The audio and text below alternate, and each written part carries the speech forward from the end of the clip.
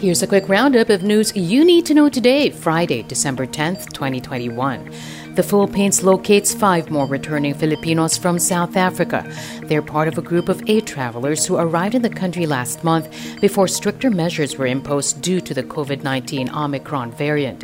Authorities had trouble locating them due to incorrect information in their contact tracing forms. The 5 are now in quarantine. The 2 have tested negative, while the remaining 3 are still waiting for their test results. So far, the Philippines has no confirmed case of the Omicron variant. The Philippines includes Portugal in its so-called red list countries amid the threat of the Omicron variant. Starting December 15th, travelers from Portugal will be barred from entering the Philippines. Only repatriated Filipinos may be allowed to enter Manila, but they will be subject to quarantine and testing protocols. Video sharing platform YouTube beefs up efforts to fight misinformation.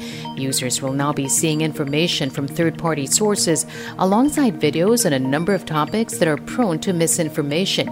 These topics include climate change, the 9/11 attacks, the Holocaust, the Apollo moon landing, and martial law in the Philippines. And Philippine trade deficit widens in October. It came in at over $4 billion, slightly higher than September's $3.99 billion. This marked the largest trade gap since April 2020.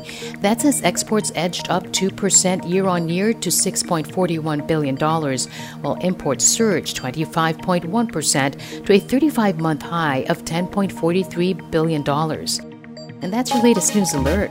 For more stories, go to news.abs-cbn.com and iwanttfc.tv.